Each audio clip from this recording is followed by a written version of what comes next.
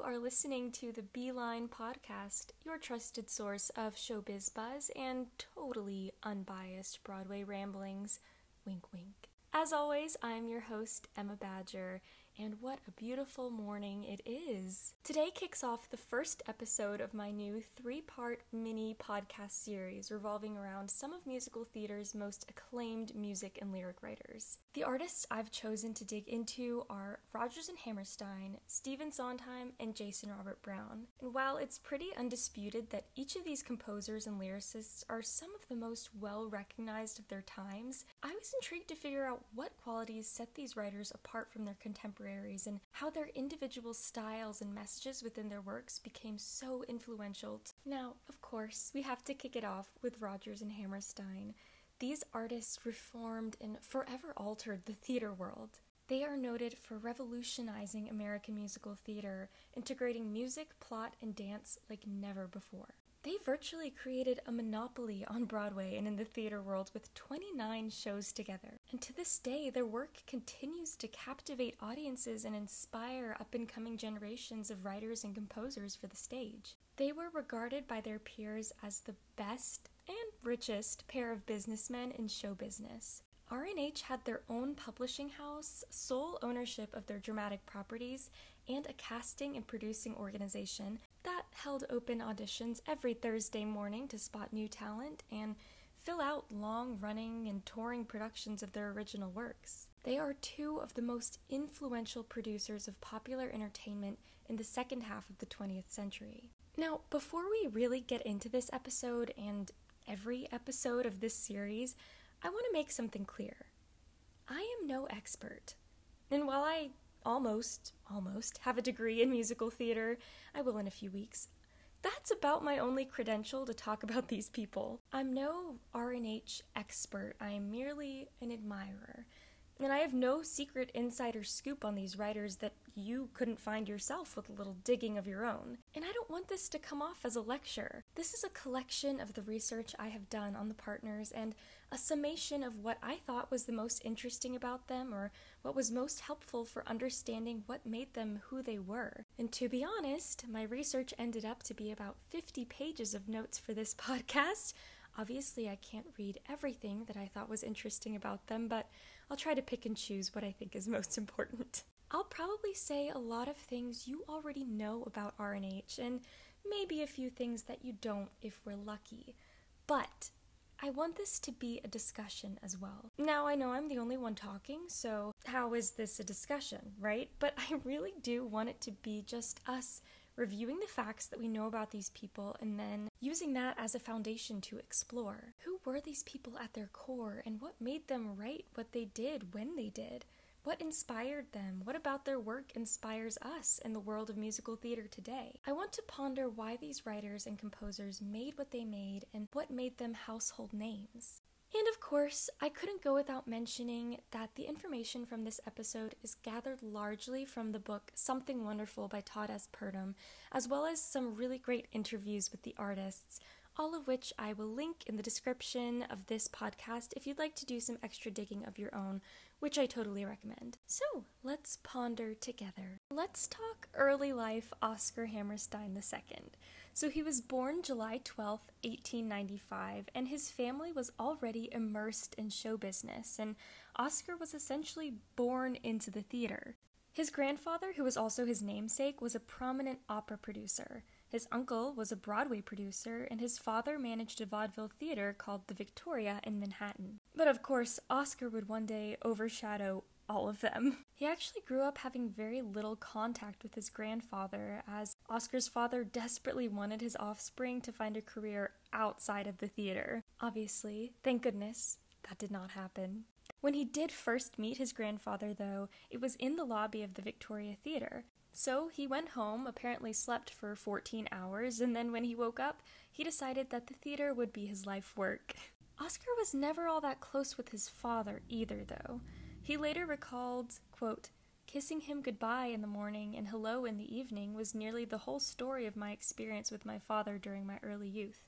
I didn't really get to know him. He was, however, a mama's boy.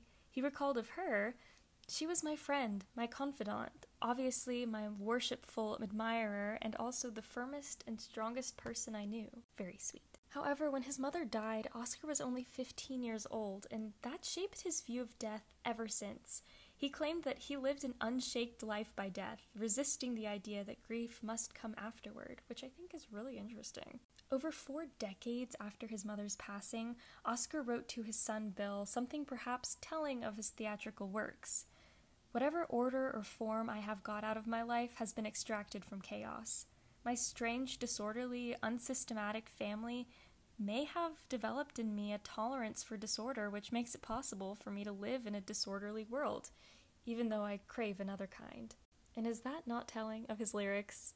And Stephen Sondheim, who we will talk much more about very soon, who long studied under Oscar's guidance, would judge that Oscar's point of view was both more hard-headed and more quirky than people who think of him as a naive and dreamy idealist might expect.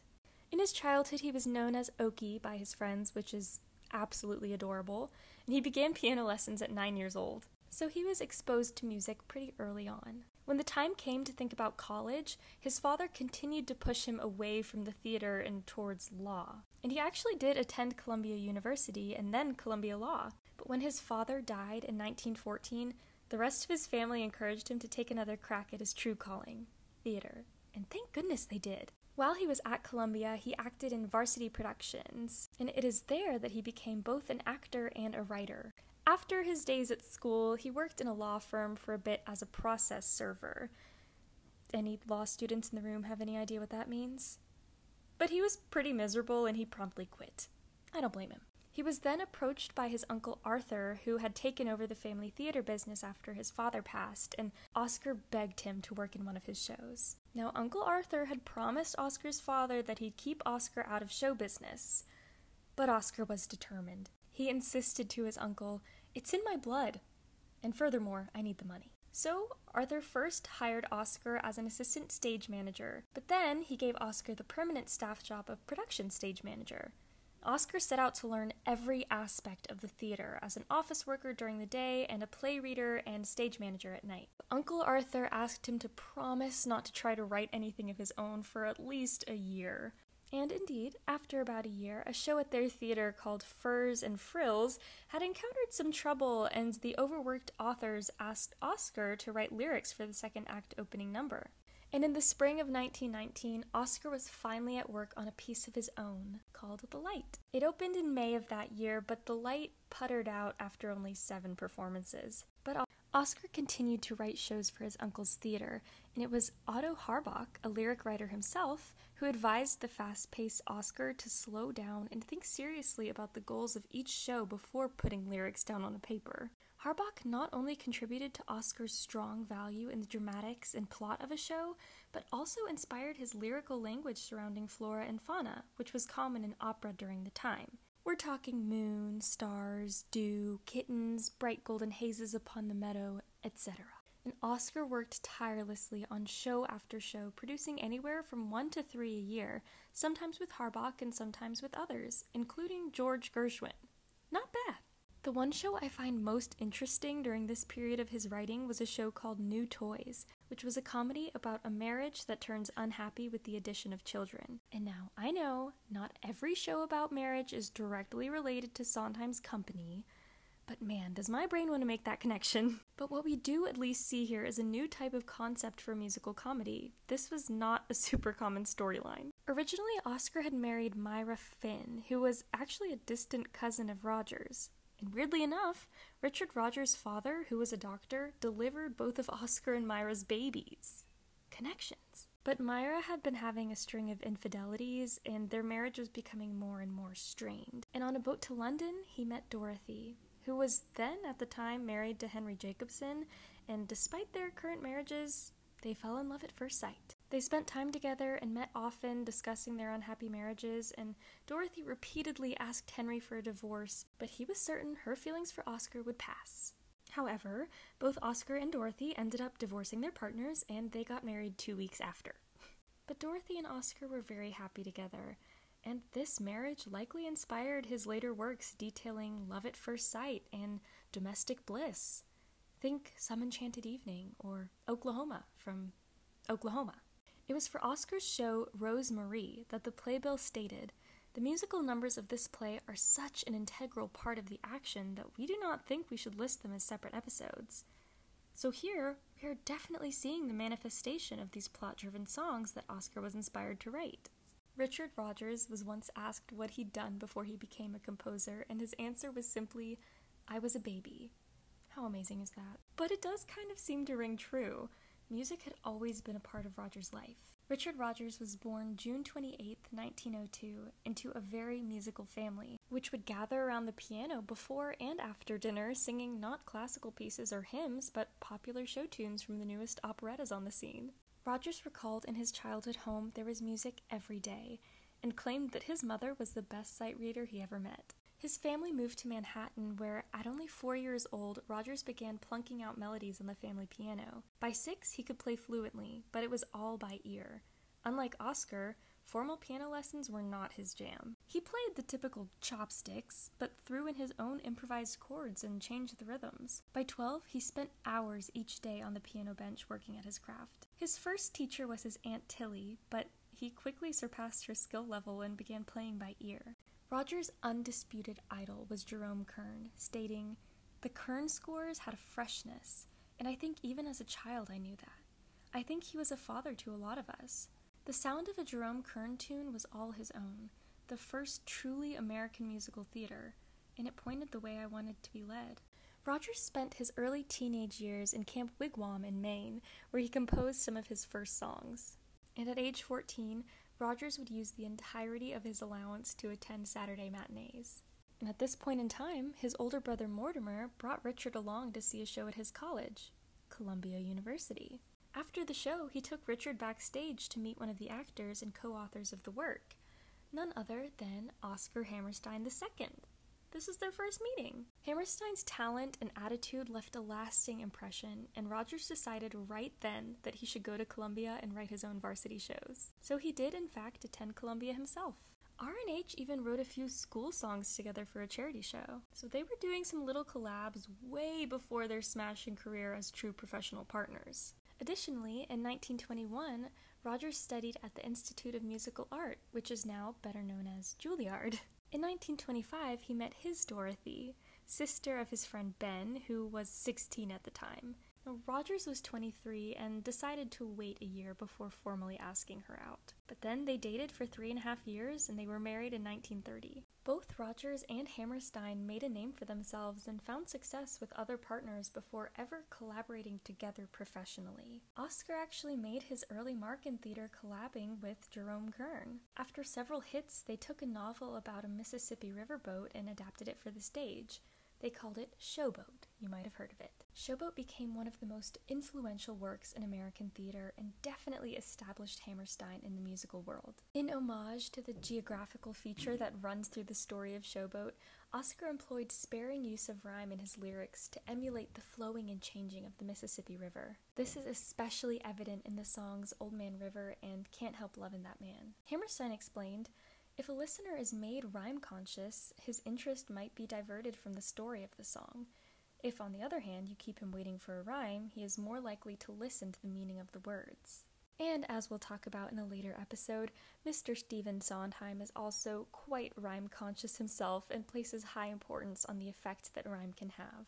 Showboat opened on December 27, 1927 to rave reviews. The plot-driven songs made this show super successful, and it was something that we hadn't really seen before. Sondheim later commented about Hammerstein's artistic process here, stating, "It isn't just the controversial subject matter, it's the fact that he was trying to do something based on reality instead of some fairy tale." Now, Oscar flounced around Hollywood for a bit, working on film projects, as well as producing a few flops with Kern. But it seemed here that the problem was Oscar was paid by the week to churn out a certain amount of lyrics and turn them in, whether they were good or not. Hammerstein said of this time, I was selling words instead of gambling with them, speculating with them. That wasn't good for me. But Oscar kept his humor alive through this trying time, as seen in a letter from 1938 to the playwright and producer High Craft. Forgive me for not writing sooner.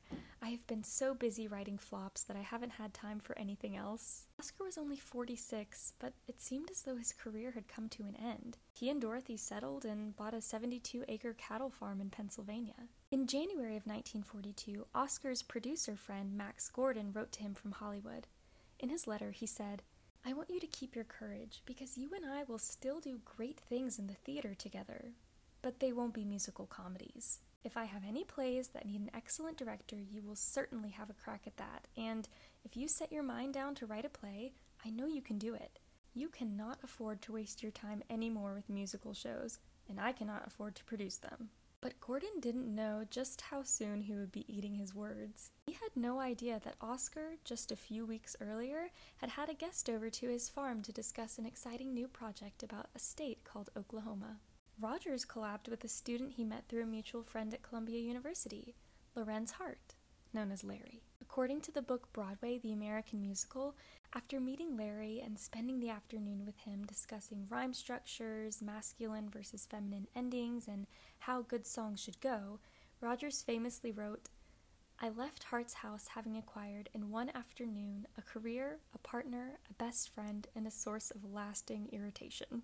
Larry had strong ideas about the current Broadway musicals and aimed for something higher. He told Rodgers that most contemporary shows of the day were childish and bland, with lyrics that hinted at illiteracy. He believed the theater audience deserved better, and Rodgers agreed. Rodgers and Hart were asked to compose their first full Broadway score for the show Poor Little Ritz Girl.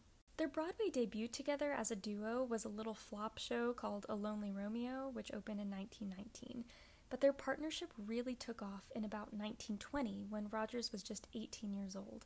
The opportunity seemed too good to be true, and it kind of was.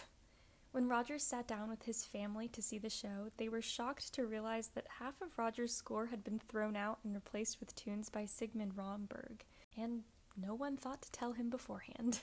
And Rodgers decided right then that he would never let something like this happen to him again. He wanted full control over his property, and we see that a lot in his later career. In 1925, their breakthrough charity show called The Garrick Gaieties was a smashing success and really gave the duo the confidence they needed to continue on together in the business. Within a year, Rodgers and Hart would have 3 shows running on Broadway at once. And like I mentioned before, Rodgers and Hart were determined to do something different for their shows than the typical princess shows that were popular successes in the day. This gave them an intrigue and an edge. Rodgers said, "The one possible formula was, don't have a formula. The one rule for success was, don't follow it up." They followed their formula, and from 1925 to 1930, they wrote for 18 shows, including both revues and book musicals. And soon, their musical comedies were being performed on Broadway and London's West End. The songs that came from this duo really encapsulated the jazz age, full of youthful energy and disregard for serious society. They too spent time in Hollywood, writing scores and songs for movie musicals, but just like Oscar's Hollywood experiences, they were mostly unsatisfactory and didn't bring in much reward. Rodgers and Hart were very close, both as writing partners and as friends. For quite a while, Larry actually lived with Rodgers and his wife Dorothy. The pair seemed to be extremely successful and worked together greatly from an outside perspective, but there was a bit of a hidden imbalance in their partnership. Though Rodgers was younger than Hart, he was always the more dominant force in the partnership. Hart referred to him as the general or the professor. By the early 1940s, Rodgers became concerned with Larry's declining health due to alcoholism, and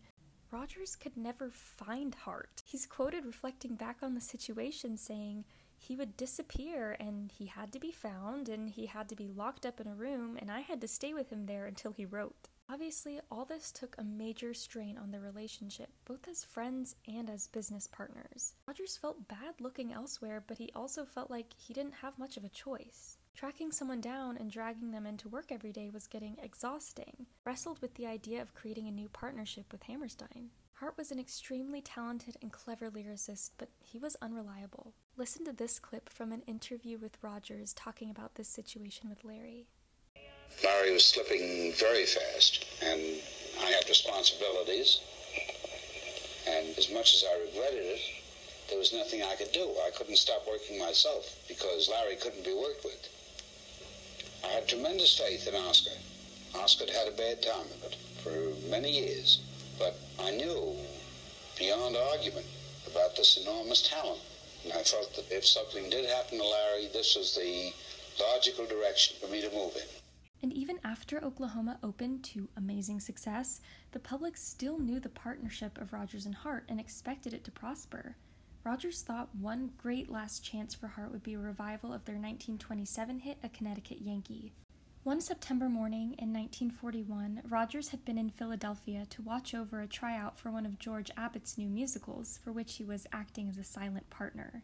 As Larry was uninterested in working on anything, Rodgers was desperate for some project to work on. But he didn't want anyone to think badly on Larry or think that Rodgers and Hart were through, so he agreed to work with Abbott as long as his name would be kept out of the program. But on this morning, Rodgers made an appointment with Hammerstein for lunch at his farm. Hammerstein was equally as happy to receive the call, as his last real hit with Jerome Kern had been about a decade earlier. At lunch, Hammerstein listened while Rodgers explained his frustrations with Hart, who was simply incapable of collaborating effectively any longer. Hammerstein thought long about Rodgers' confession and told him, "I think you ought to keep working with Larry just so long as he is able to keep working with you. It would kill him if you walked away while he was still able to function. But if the time ever comes when he cannot function, call me.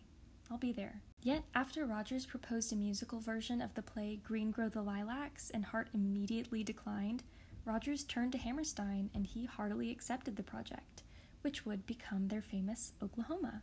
But Hart would have to promise to remain sober. Hart agreed and wrote 6 new songs for the show, but unfortunately, as soon as Hart turned in his lyrics for the show, he started drinking again.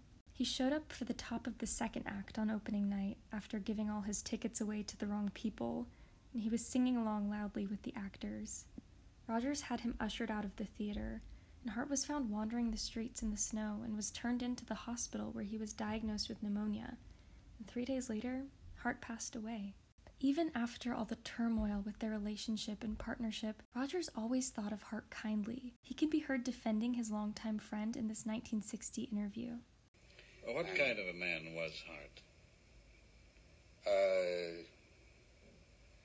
Well, just about as varied a personality as you can possibly imagine. He was difficult in many ways, but never meant to be difficult. He was a sweet man. He was a very good man. He was a very kind man. From what I can gather about him, he was a very short, not very good-looking man. No, that's not true. He was short. He's a little bit of a fella. But if you took a good look at his face and tried to dissociate his face from his body, you would have found an extraordinarily handsome one. Now that Rodgers and Hammerstein were teamed up, they were creating a new show at least every other year for the next over 14 years. Oscar always wrote lyrics first, and then Richard added music, hardly ever in the same room unless they needed to be. This is interesting because while working with Hart, it was the total opposite for Richard. In the early years, Rodgers and Hart would typically write in the same room simultaneously. Of course, in years later, Rodgers was always writing melodies first and then trying to track down Hart and beg him to add some lyrics. But this style of writing music and then adding the words was originally popular among many composing duos of the time after European operettas had come to the States and English words had to be fitted into the pre-existing tunes.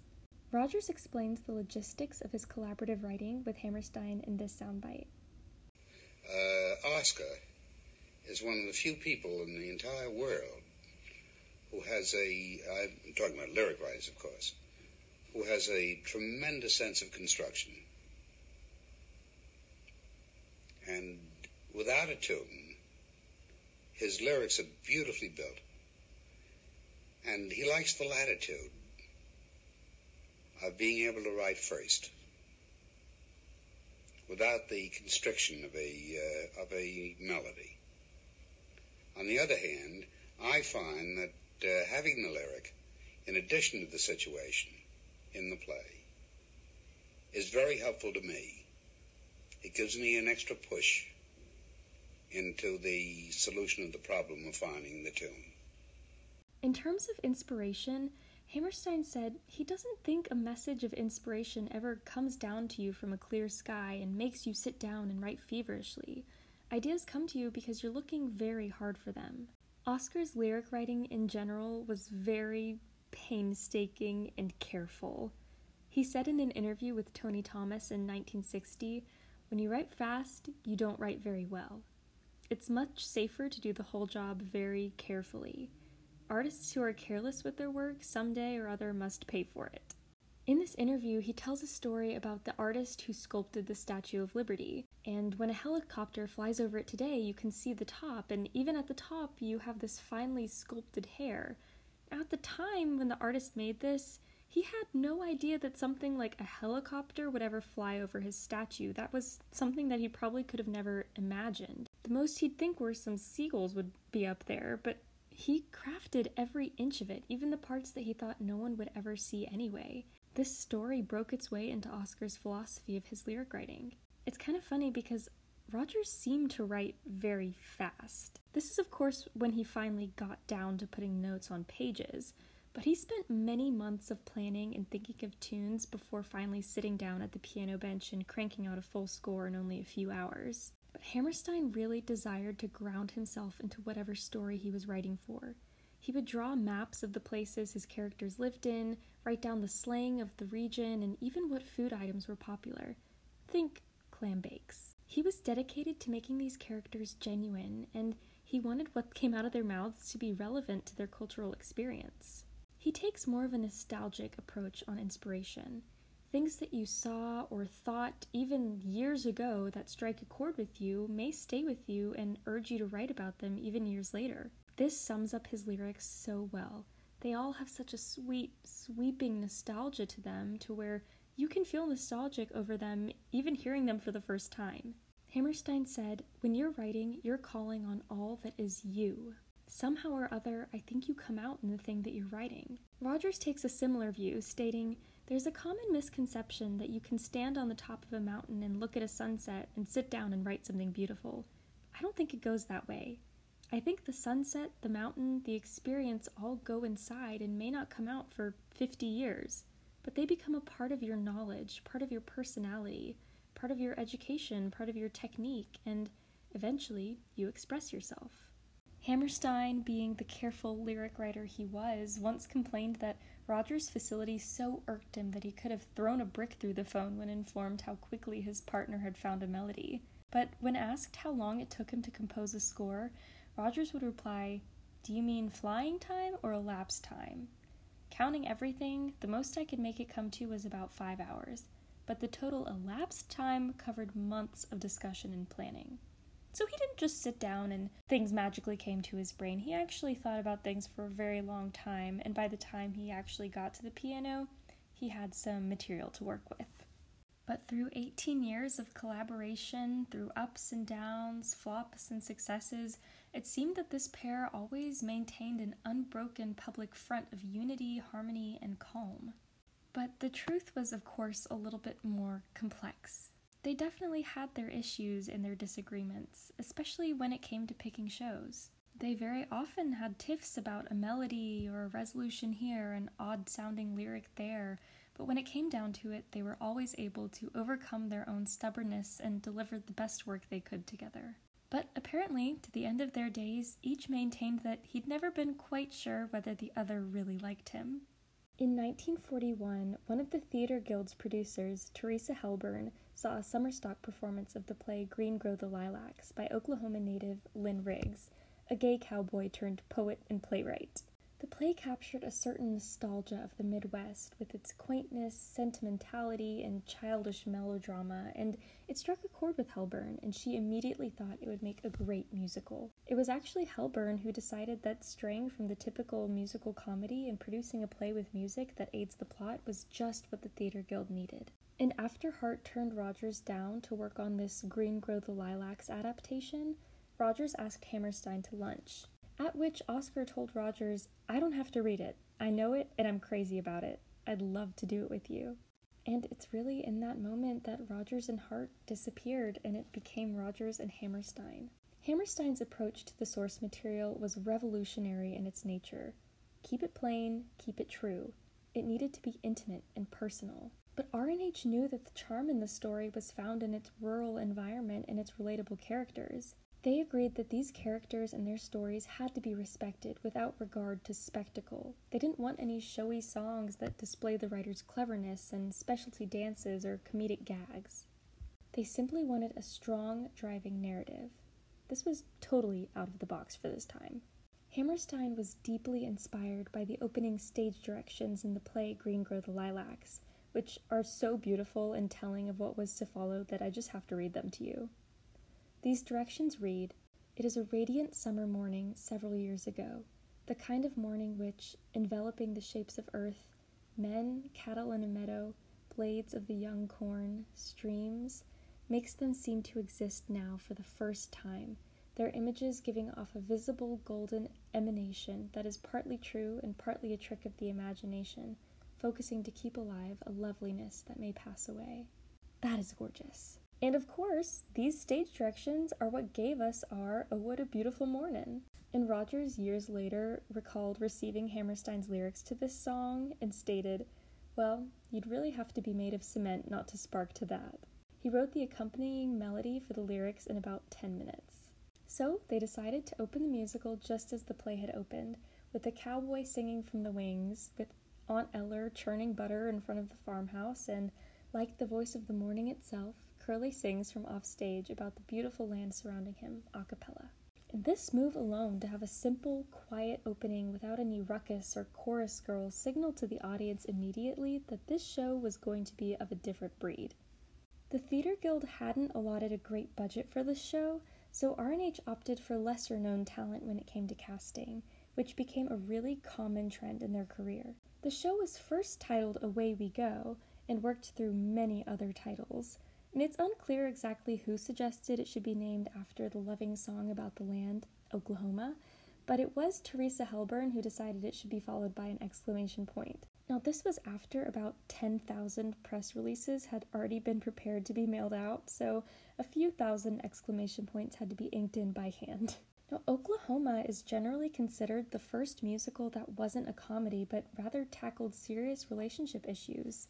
Now, I could definitely argue that we saw a bit of this tackling bigger issues idea in Showboat, but I'm not surprised that Oscar was game to bring this serious side to another musical of his. And shows like Pal Joey or Of Thee I Sing had made similar strides, but they did rely on the occasional musical comedy specialty number or dance for the sake of dancing rather than a storytelling device.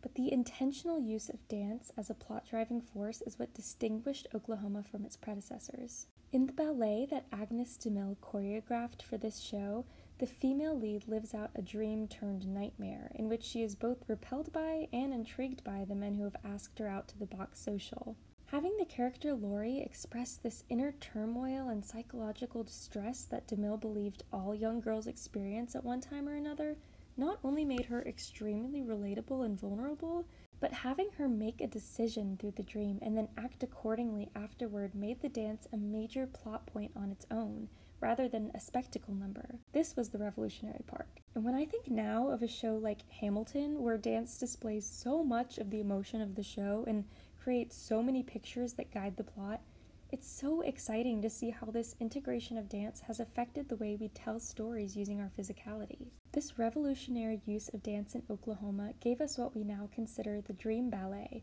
which would be implemented into musicals for years to come, such as in West Side Story or Fiddler on the Roof.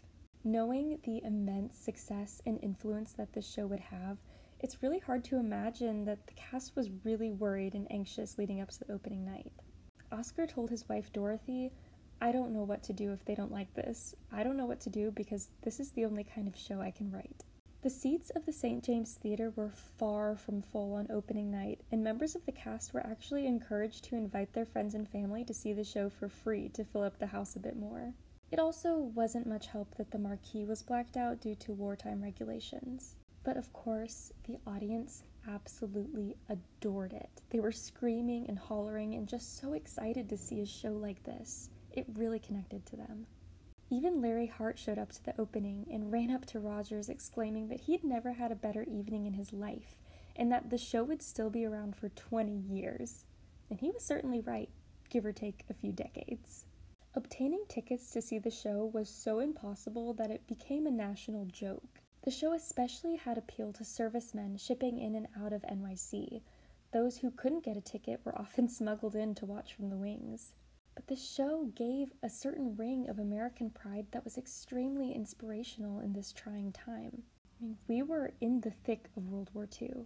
One of the cast members' grandmothers, who was head of the drama committee for the New York State Federation of Women's Clubs, had a great thing to say about the show. She said, "Oklahoma is the most wonderful musical for right now, when people are going out to fight for this country and may die for it, to be reminded of the kind of courage, the unself-conscious courage that settled this country."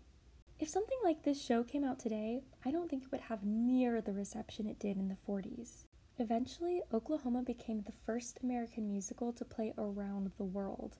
And while no single hit show had run for more than 500 performances before it, Oklahoma ran for a smashing 2,212 shows, which spanned over 5 years and 9 weeks. This was the first real phenomenon in modern Broadway history, and it's always so interesting for me to think about Oklahoma considering the types of hit shows we have nowadays. It's hard for me to get excited about auctioning picnic baskets or churning butter, and I don't think to sit down and listen through this cast album in my spare time. While the characters have very real feelings and can be relatable, the story is not something that really excites me or is all that relatable to my life experience. But it's all about timing. You have to think about when this show came out and what was happening at the time, the war, and what America needed. What it needed was Oklahoma. So it accepted it more than warmly, and it became a part of our culture. Even if it had opened a few years earlier than it did before the war, I think the tunes would have been enjoyed, but the story would have been easily shrugged off and it wouldn't have run for nearly as long.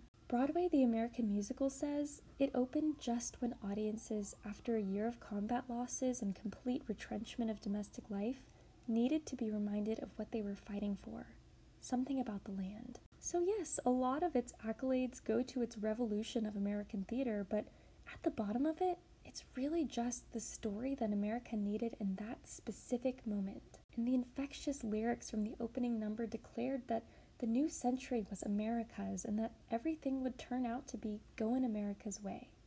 While Rodgers and Hammerstein were tempted to bask in their success, they also knew it was very important to be strategic about their next steps. They didn't want to say yes to another show unless they could see it being another masterpiece, and they knew that that might take some time to find. An offer came from 20th Century Fox in the summer of 1943 to create a musical remake of the family comedy movie State Fair, which had premiered in 1933, and it felt irresistible to the duo, though they both hated Hollywood. But because of this, they agreed to do the picture as long as they could write it from the East Coast. Now, this was an important move for R&H in the long run because Fox ended up making all of the film adaptations of R&H shows except for one. The movie wasn't exceptionally notable, but one standout song became a hit and stood the test of time above the others. It Might As Well Be Spring. I think it's also really important for us to address Oscar's mentorship of Stephen Sondheim. At 12 years old, Steve entered Hammerstein's life and was soon to become his lifelong pupil and friend. Now, Steve's mother, Foxy, was a whole situation that we'll dive into in his dedicated podcast, but she was connected with Dorothy Hammerstein, and their sons, Stephen and Jimmy, became friends. After buying a farm home about 4 miles from the Hammersteins in Pennsylvania, Steve spent many days in Oscar's home and became part of the family. Steve was already skilled at the piano, he was great at puzzles and strategy games, and like his mentor, he was talented at wordplay. He even taught Oscar how to play chess. Steve was brought into the business by Oscar, and we will definitely elaborate more on that in a minute. Carousel was another Hellburn play adaptation idea. This time, the play was Lilium, about a servant girl who loves a carnival barker even though he abuses her. And it was actually the multilingual Larry Hart who had translated the play from Hungarian into English. In 1943, at one of R&H's weekly gloat lunches, in which they discussed Oklahoma and future projects, Teresa pitched the ideas to R&H. It seemed a little out of touch to have a show set in Hungary with World War II raging on in Europe and events remaining unpredictable. Rodgers brought up the idea of New England as the setting, and everyone agreed. At first, the playwright had refused to allow any musical adaptation of his work Lilium, but for the writers of Oklahoma, he made an exception. And just as he had done with Green Grow the Lilacs for Oklahoma, Oscar worked closely with the script of Lilium, turning spoken lines of dialogue into lyrics. After their success with Oklahoma, R&H really had their pick of Broadway's biggest stars to cast, but again, they went largely with unknowns. The biggest challenge for Oscar in this piece was how to deal with the grim details of Julie and Billy's married life, Julie and Billy being the leads. The play Lilium ends with one of the most famous curtain lines in theater history, in which the female lead's daughter asks her mother, "Is it possible for someone to hit you hard like that, real loud and hard, and not hurt you at all?" And for anyone who's familiar with Carousel, you know that this line was essentially kept in the musical, and it has long been extremely off-putting. Such a dreamy, sentimental depiction of abuse is very upsetting and disturbing for most modern audiences, and understandably so. I've personally struggled with this line a lot. Part of me sees the opportunity for catharsis that it can have, as someone in the audience may hear the vulnerability in the line and realize that they've felt the same way in their toxic relationship and recognize how terrible and unhealthy it is to think that way. But ultimately, if there's any chance that people in the audience feel that this is romanticizing abuse, it's not good. And I think, unfortunately, that's the effect that it mostly has. So some recent productions have actually omitted this line from the show, and I'm definitely okay with that. We have to recognize Rodgers and Hammerstein weren't perfect, and this is one of the moments that shows that. The writers were very nervous for the playwright's reaction to the show, but he actually loved it and claimed that the changes they had made were his favorite parts. After the opening, the playwright referred to Rodgers as his son. Carousel was named one of the best musicals in the 20th century by Time magazine. The original production ran for 890 performances on Broadway and had a national tour running 2 years. Supposedly, Carousel is also Rodgers and Hammerstein's favorite show that they wrote. Rodgers is quoted saying, "I think it's more emotional. The whole subject matter cuts deeper. I feel it has more to say about human relationships. And I also think it's the best score we'd ever written. I have more respect for it. I just like it better." Irving Berlin referred to the show's song "You'll Never Walk Alone" as holding the emotional power of the 23rd Psalm. We also got the song "If I Loved You," which is a 12-minute scene that bounces back and forth really beautifully between dialogue and song. When Stephen Sondheim had a break from boarding school and watched the show next to Oscar's wife Dorothy, the story of marital troubles and parental regret so overwhelmed him that he wept in Dorothy's arms. When we talk more about Steve later, you'll get a better picture of his relationship with his parents and how a show like this could have spoken to him so much and influenced him so greatly. But I do really think that Carousel influenced a lot of Sondheim's career. This show also contained a lot of innovation. Rodgers wasn't a fan of overtures, feeling that they were wasted on bustling latecomers making commotion, chatting, and taking their seats, so he tried something new. He created an opening scene set to music without any lyrics or dialogue that let the audience in on everything they needed to know about both the setting and the show's characters. In about 8 minutes, the core of the plot is laid out, accompanied by a set of Rodgers' sweeping waltzes that he had stored up from a project 10 years earlier. It was also one of the first musicals to contain a tragic plot, or a plot that was dark in nature. And it had an unsympathetic central character, which was really, really uncommon. This song became known as perhaps the greatest conditional love song of any Broadway score. Sondheim called this scene probably the singular most important moment in the evolution of contemporary musicals. Wow. It also gave us what we now call the hypothetical love song. With the war in Europe now coming to a close, so many American households at this point had been touched by loss. So Carousel resonated in a more visceral way than Oklahoma, with audiences now filled with veterans who had lived through so much horror on the battlefield.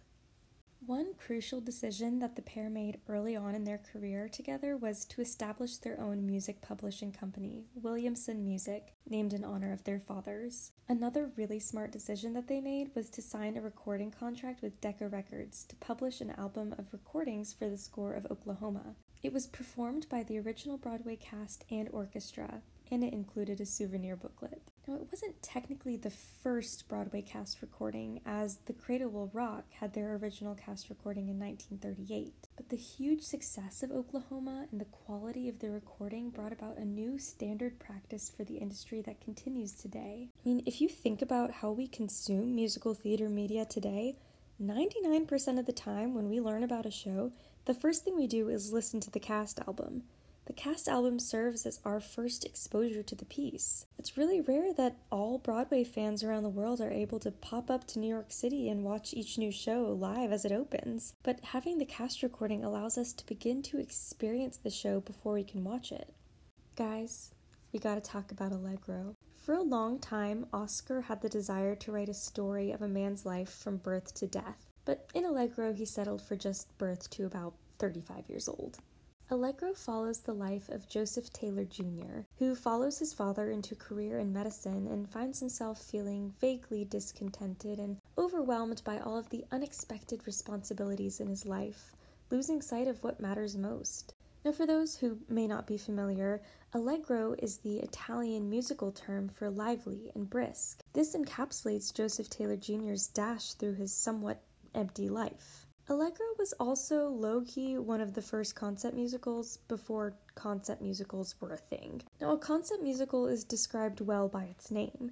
It's a musical based on a concept rather than a linear timeline or a traditional plot of events. Style and theatrical devices are used to create a feeling or make a statement, a metaphor, or send some kind of message. But in a concept musical, style and message are much more important than plot. Allegro was also one of the first and only shows in Broadway history in which the creators deliberately set out to make it uncommercial. There were no conventional sets, only pieces placed on a moving stage, and there were some light projections and backdrops, and I find it hard to picture exactly what that means, but we can just know that it was very outside of the box. This show also featured a Greek chorus type of characters that narrate the happenings within the lead male's life. The main character is talked about and sung about, but he isn't even seen in the flesh until he goes to college. And remember, we started with his birth. This too reminds me of the opening number of Company, where everyone is calling for and fawning after and revolving around Bobby, but we normally see him pretty early on though. There were 18 principals, 21 supporting players, 22 dancers, and 38 singers. I know we're talking about the course of a man's life here and all the people he meets, but I guess they hadn't figured out that a single actor could cover several small roles yet. All the spectacle of this show ended up requiring a budget of over $300,000, which is more like $3.5 million today, over 3 times the budget they had for Oklahoma. Author Ethan Morden said it was the very first musical ever that half the audience thought it was the best thing they'd ever seen, and half thought it was the worst. But seriously, this show has such a similar vibe to Company to me, where we see this cast of characters kind of revolving around the central character's life. And there are many songs sung by the people that just come and go in the main character's life. They come for one song and then they leave. This story was very close to Oscar. He was definitely telling a bit of himself here. The core of the story, as described by Oscar, is a man unable to do his life's work due to worldly pressures. And he too felt the pressure of success and the feeling of being spread a little too thin. Due to his success and also the political activism in his nature, he was constantly signing on to committees and giving speeches, writing articles, going to events, none of which really had anything to do with his art form. Hammerstein is quoted saying, "I was concerned when I wrote Allegro about men who are good at anything, writers, doctors, lawyers, business, and who are diverted from the field of their expertness by a kind of strange, informal conspiracy that goes on. People start pinning medals on them. People start asking them to join committees or chair committees. They're no longer writing or practicing medicine or practicing law. They're committee chairmen. They're speech makers. they're dinner attenders, and this emancipates their achievements. This musical is so clearly Hammerstein trying to work out his problem that he was having in his own career, and trying to find a solution to that problem, or at least a light at the end of the tunnel. I think the problem is, then, and even now, the great majority of the population doesn't experience this problem. There may have been a few doctors in the audience, or perhaps even some composers if they lived in the city and wanted to pop in on the show, but most of the audience wouldn't have understood being weighed down by press events and ribbon cuttings. Most American lives just don't look that way. It's a little bit hard to relate to, which is one reason why I think this musical kind of flopped. And with the musical concept, I think the audience was just lost. Stephen Sondheim, at 17 years old, was an assistant for the show. He fetched coffee, typed scripts, and tried soaking everything in to understand how a production goes down. But Allegro ended up haunting Sondheim's career in a way. Steve recalled, "It was a seminal influence on my life because it showed me a lot of smart people doing something wrong." Legendary theater producer Cameron McIntosh once told Sondheim, "You know, Steve, you spent your entire life trying to fix the second act of Allegro." And this feels so true. And Steve even admitted, "That's why I'm drawn to experiment. I realize I'm trying to recreate Allegro all the time." Rodgers recalled years later, "Of all the musicals I've ever worked on that didn't quite succeed, Allegro is the one I think most worthy of a second chance. I still keep hoping." The opening night of Allegro was a famous train wreck in Broadway history. The scenery came crashing down, a dancer got his foot caught in a scenery track and had to be carried off stage screaming. The actress singing "The Gentleman is a Dope" fell into the orchestra pit. She was actually caught and pushed back on stage and never stopped singing, which is amazing. And at one point, smoke from an alleyway fire drifted into the theater, and everyone had to be told to sit back down and that it was okay. So the reviews were mostly lackluster, as you can imagine. Cole Porter once remarked that R&H had been so innovative in musical theater that they made it harder for everyone else, but they'd made it harder for themselves as well. The director of the piece, Josh Logan, lamented, "They were over-anxious, they wanted to do something sensational, and they tried too hard." Hammerstein had proved his own point that too many outside pressures distract from one's true passions. For their musical South Pacific, R&H decided to put comedy on the back burner and focus more on two serious romantic plots instead of one true love story and one comedic foil. We've got to talk about our queen, Mary Martin. Mary Martin was an unofficial protege of Hammerstein's, and she had originally been considered for Oklahoma before they decided on using unknown talents. After months of touring and singing Irving Berlin tunes, Martin's voice was hovering on the lower side than what is typical of a musical comedy ingenue, and after finding out the bass opera singer that was to play her counterpart, she asked R&H, "What on earth do you want? 2 basses?" She's amazing. But R&H cleverly finagled this problem by having these lovers sing together, but almost never at the same time. They would take their own verses and respectfully wait while the other sang. Genius! Oscar struggled writing the script as he'd been turned down for military service and didn't really know anything about the military. But luckily, Josh Logan, the director, had served in the Army Air Corps during the war. It's unclear exactly how much of the script was from Logan's contributions, but it's estimated that about 30 to 40% of the finished script was his words. Rodgers, too, was worried about writing the score, as the stereotypical sounds of the South Seas were not really in his wheelhouse. But after meeting with the novelist, whose book was being used for this musical adaptation, he was reassured in the fact that the novelist really only remembered hollow logs as instruments, which gave Rodgers a little bit more leeway. So he focused greatly on the 5-tone pentatonic scale, which is popular in Asian music. We also have to talk about the hair washing bit. Our queen, Mary Martin, is responsible for one of the best-known songs from this show. The idea came to her while in the shower one day, as she realized she'd never seen any actress wash her hair, like actually wash her hair on stage. She told R&H about it, and they loved the idea of it. And thus, "I'm Gonna Wash That Man Right Out of My Hair" was born. And yes, she really did wash her hair on stage every single performance, with real shampoo and water. And apparently she could never really get all the shampoo out during the song, so she'd wash her hair again in the dressing room, and then again at home before the show, so she wound up washing it over 20 times per week, for 3.5 years. a dedicated queen. And I don't know how she didn't lose all her hair. Obviously, one of the most important things to come out of this show was the focus on the undercurrent of prejudice that brings threats to destroy relationships and happiness among couples. The song You've Got to Be Carefully Taught was so important in this show, and I feel like it really was a huge step for Broadway, taking concern for racial prejudice and opening up a conversation. This song specifically got a lot of backlash, especially when it started touring around to other places in the country. But Oscar wasn't having it and let everyone know, I meant every word in that song. But this show really captured the post-war American spirit, which is something RNH seemed to do really well. It was also innovative in its strive for realism. The team made the decision not to have any choreographed dancing in the show. They also decided that every character in the show would be playing a named character with a specific role. No faceless ensemble here. And tickets once again were unobtainable. A line would begin forming outside at the box office at 7 a.m. each morning for the 30 standing room seats in that evening's performance. Even the novelist of the book himself had to stand in the wings to see the show, and he admitted that he'd only seen it from the front once. This show was a cultural phenomenon. Okay, and this is crazy. Souvenir shops in the city even sold fake South Pacific ticket stubs so that you could lay them out on your coffee table for guests to see and make them believe that you'd gotten to see the show. It won many, many awards, including the Pulitzer Prize for Drama, a first for RNH, and only the second one awarded to a musical.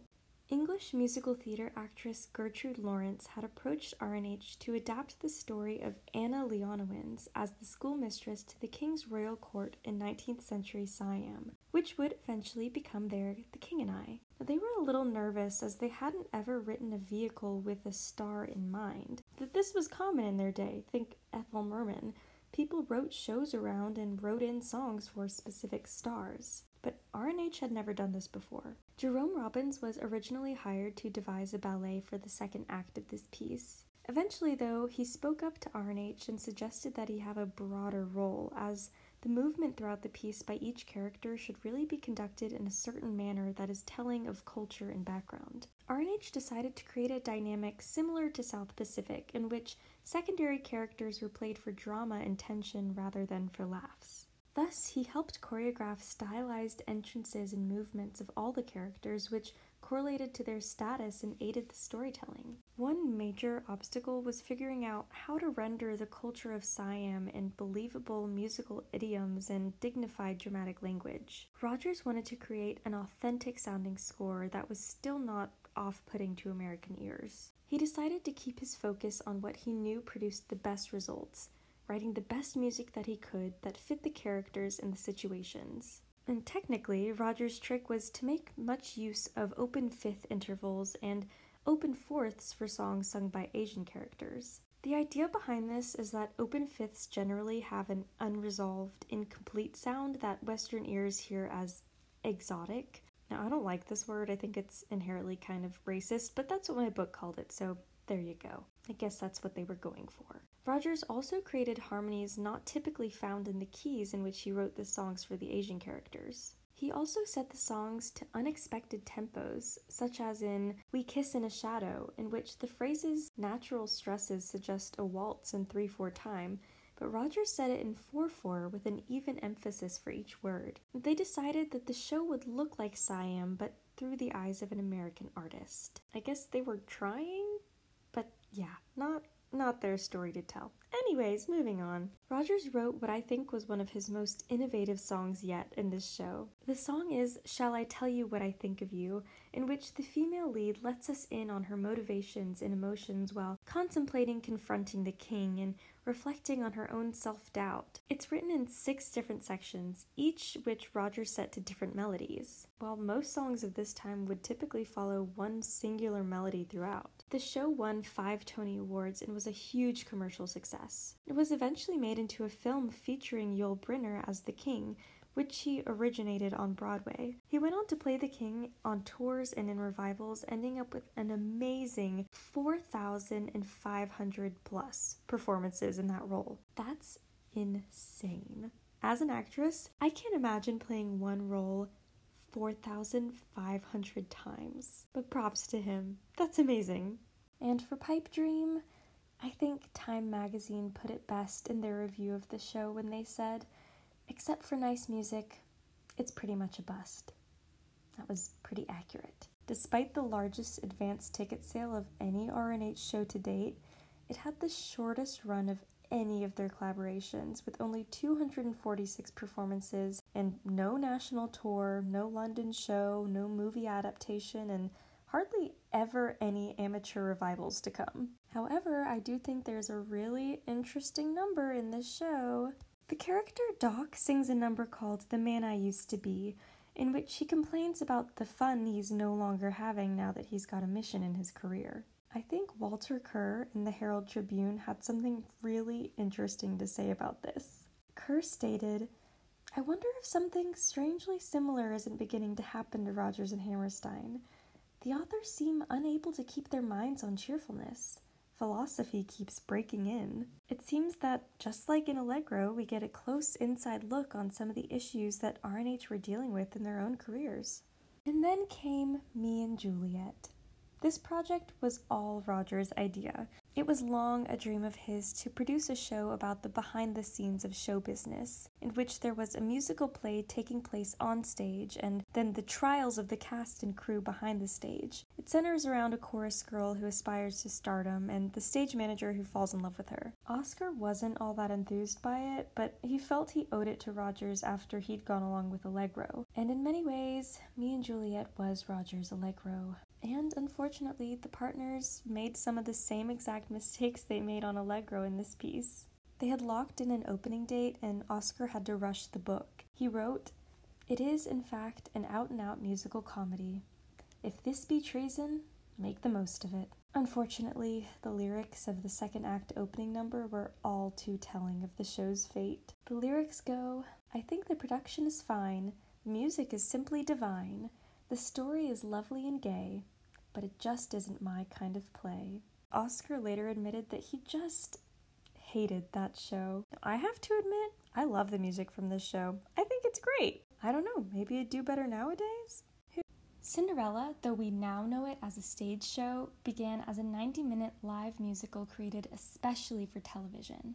One reason for RNH's enduring success was in that, while they were very serious about their work, they weren't snobs about it either, and they didn't mind the mass popular culture that came to support it.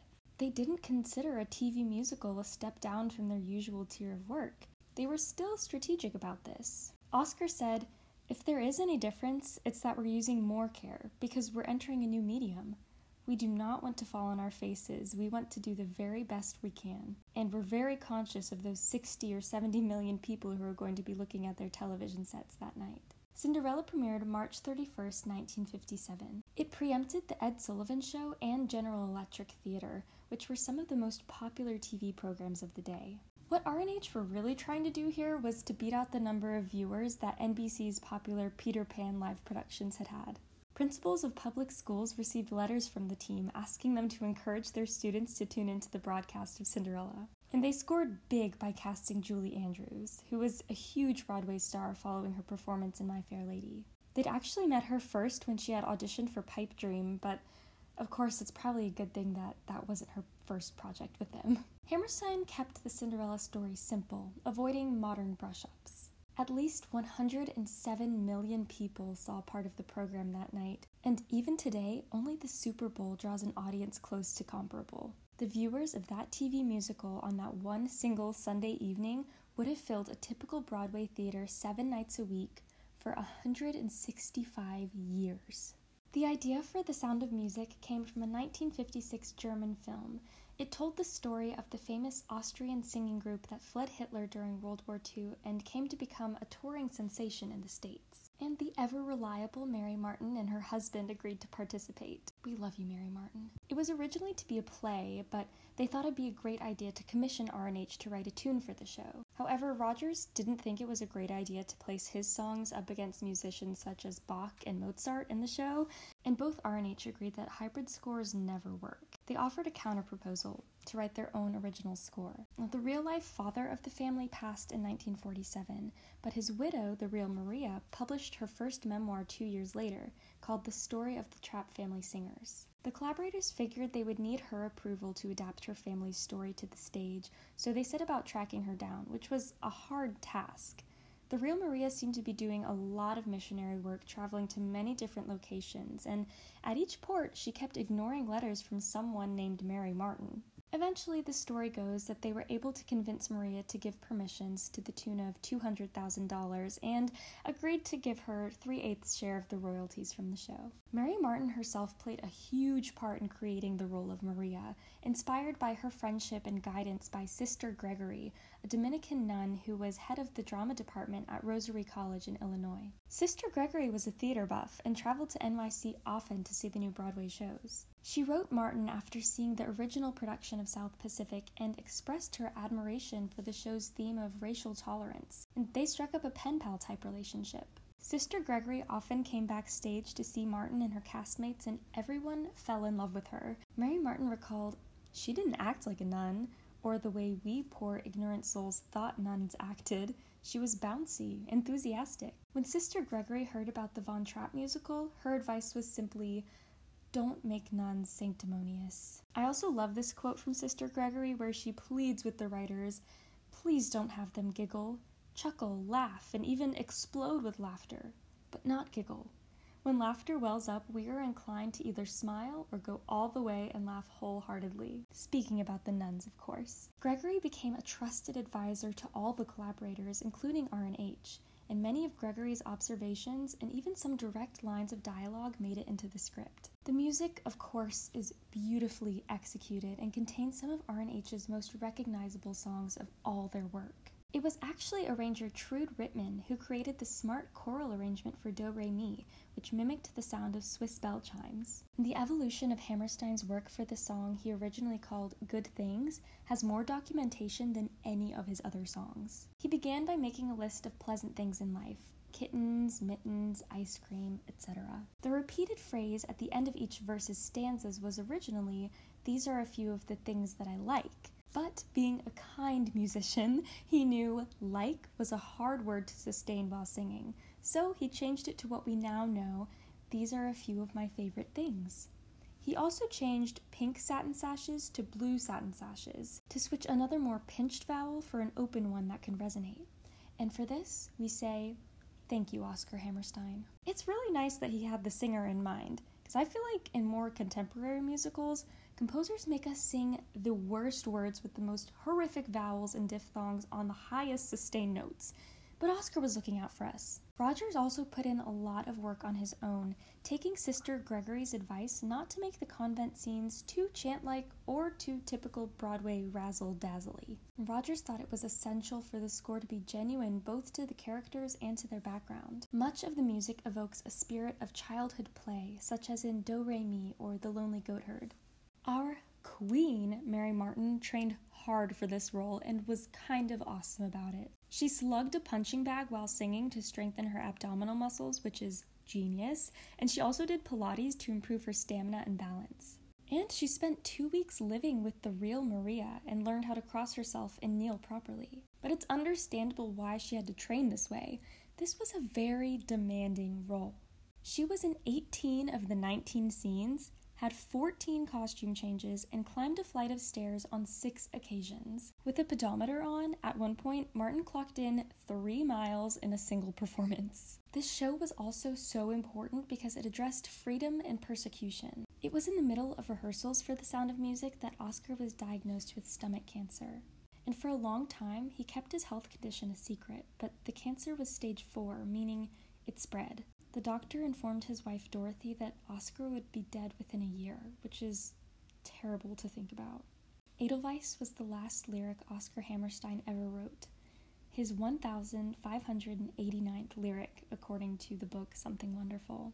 But the reviews for this show, believe it or not, were less than charmed. Critics found that R&H had been creating more of a cliché operetta, too sweet for words. As Kenneth Tynan put it, for children of all ages, from 6 to about 11 and a half. I think it's really because our sweet golden age was coming to an end. Critics had just experienced West Side Story, Gypsy, Once Upon a Mattress. They were ready for something with a little bit more bite. However, the audiences decided, who cares what the critics say? We love it, and this is a hit. And of course, it ran very successfully for 1,443 performances on Broadway and almost twice as long on the West End. And The Sound of Music became the best-selling Broadway score of all time. 6 weeks before his death, at his New York apartment, Oscar held a party to celebrate his 65th birthday. Among the party guests was Stephen Sondheim. Hammerstein gifted Sondheim a framed portrait of himself. Sondheim asked Oscar if he would sign it, and after thinking for a moment, he signed, "For Stevie, my friend and teacher." And Sondheim claims that this was a major moment for him, and still is. This same day, Oscar sat down to write what he hoped might be the beginning of his memoir, and it reads, "I do not want to retire, am in no mood to retire. This is considered a good time to come to a stop. Perhaps it is, but not for me. I make no room to die with my boots on. Some day I may leave the theater, but I couldn't walk out suddenly. I would have to linger a while and take a few last looks. I would have to blow a few fond kisses as I edged towards the stage door. I would have to look around and sigh and remember a few things, a few people. No, many things, many people." And it is impossible for me to read this without tearing up, because anyone who has ever loved the theater knows exactly what he's talking about. I know I do. The secret of his failing health was well kept from the public until the very end. Oscar was still getting suggestions for shows left and right. He even got pitched The Light in the Piazza, and of course this project came about later on down the line and got completed by Rodgers' grandson, Adam Gettle, but how interesting would it have been if R&H got to it first? Hammerstein passed away on August 23, 1960, and all the lights on London's West End and on Broadway went out at 9 p.m. in honor of the man of such great honesty in life and in theater. Agnes DeMille spoke truth of his legacy. She said, "Girls and boys are going to talk with his words, with his point of view, long hence, and may perhaps not be aware whom they quote. He will be in the air they breathe." Rodgers, of course, went on to do some great work, especially in terms of developing more modern, early concept musicals and taking more theatrical risks, getting with the times. Collectively, the pair earned 34 Tonys, 15 Academy Awards, 2 Pulitzer Prizes, 2 Grammys, and 2 Emmys. They were international celebrities. Rodgers and Hammerstein's scores were unique from almost anything seen previously in popular musical theater. Their songs were written for specific characters and plot points and individual stories. Narrative drive created intimacy. They created well-crafted, beautifully scored shows with relatable characters and strong narratives. Broadway the American Musical says, R&H provided a new kind of commodity, a show that could work on its own dramatic merits and not be held hostage to a gifted star or contemporary tastes. This definitely rings true with their common casting of unknown artists. Oscar's lyrics use complex internal rhyme schemes that express a huge range of emotion from heartbreak and grief to intense joy. He believed that lyrics are not meant to be read silently or recited aloud, but sung. Their power is linked to the music that accompanies them and inevitably heightens their effect, or exposes their weakness. Hammerstein seemed to understand this instinctively, and he kept words conversational, allowing the music to do the work. In this, he was the polar opposite of most of the wordsmiths among his peers, like Cole Porter and even Rodgers' old partner Lorenz Hart, who was known to be a trickster with words and had the ability to rhyme just about anything. When trying to contrast working with Hammerstein and working with Lorenz Hart, Rodgers stated, "I think the basic difference between the two men was that Oscar was interested in the what, and I think Larry was interested even more in the how you say it. Oscar was interested in what you say. Larry had a peculiar, exciting way of saying things. Oscar said them with a great deal more purity. That purity went hand in hand with a simplicity that Stephen Sondheim would call naked plain-spokenness. Hammerstein's work is full of life, but not liveliness," Sondheim once wrote. "He's easy to make fun of because he's so earnest." Rodgers' writing style was greatly influenced by the world of operetta, specifically by composers such as Victor Herbert and Jerome Kern. He also explored the romantic harmonies and melodies of Schumann and Brahms. So definitely a bit of that classical music sound and that operetta sound sneaks its way into Rodgers' writing, and that's what I love about it. Generally, he worked with the conventional 32-measure borders of the popular American song, but he added twists and turns that made his music exciting and fresh to the listening ear. In Rodgers' scores, he created an element of surprise, shifting to a minor key or changing the rhythm suddenly. His music, rather than following the paved path for popular music before him, seems to float right out of thin air, or perhaps right out of the characters living in changing brains. In this, we see how plot or character development overshadows popular convention. Bruce Pomahak, the director of music for the R&H organization, explains, "What Rodgers' facility was how many ways he could take you from dough and then bring you back to it." In the book Something Wonderful, there's this great quote from a music critic who wrote that any attempt to reduce Rodgers' style to a formula is doomed. He also stated that his melodic invention may have been greater than that of any Broadway composer. Time and time again, you think you can guess what Rodgers is going to do next, only to find him doing something else entirely. The titles of the songs themselves, "There is Nothing Like a Dame," "Oh, What a Beautiful Mornin'," "I Whistle a Happy Tune," they evoked the infectious, can-do optimism of the era. This style that R&H created embodies the classics of what we now refer to as the golden age of musical theater.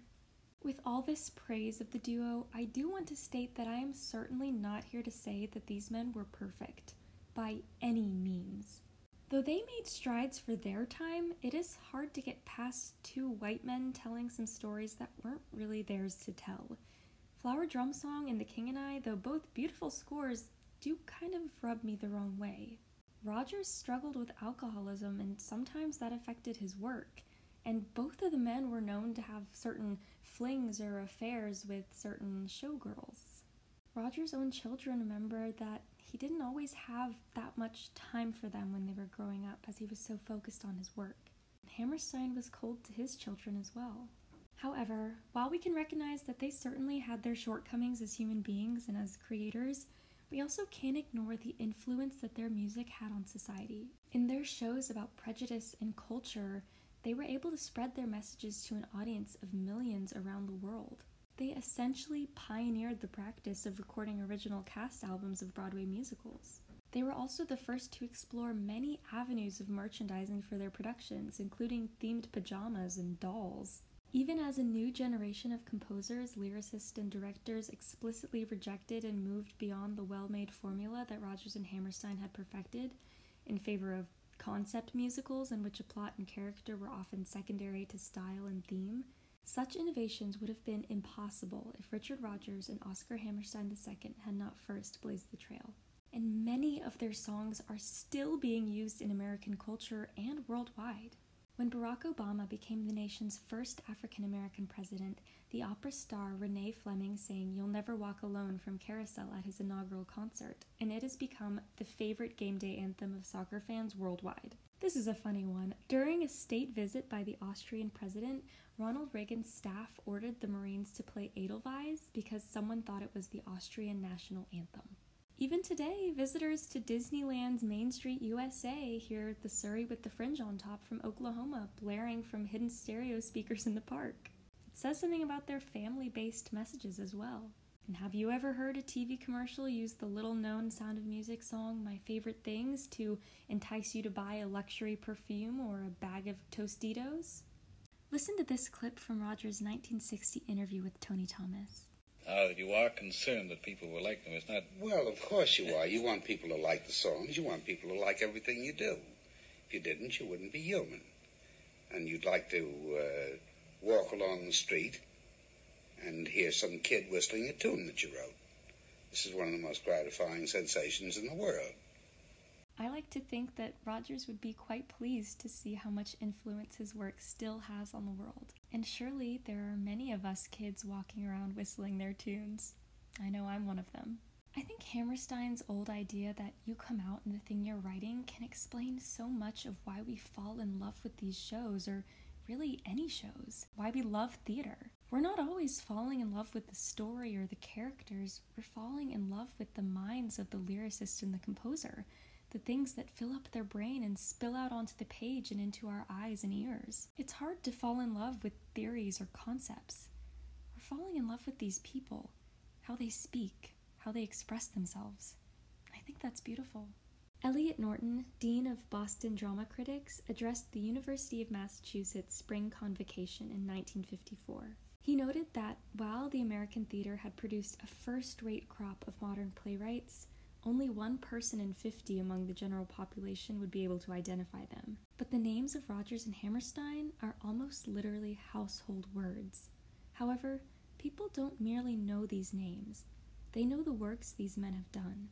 When you mention Rodgers and Hammerstein to almost any normal American with a sound heart and good hearing, he thinks at once of songs and scenes and shows which they have written and which have given him great and abiding pleasure. In their work, these 2 men have touched and enriched the lives of more people than any other American dramatic writers. Edelweiss, Edelweiss, every morning you greet me, small and white, clean and bright, you look happy to me.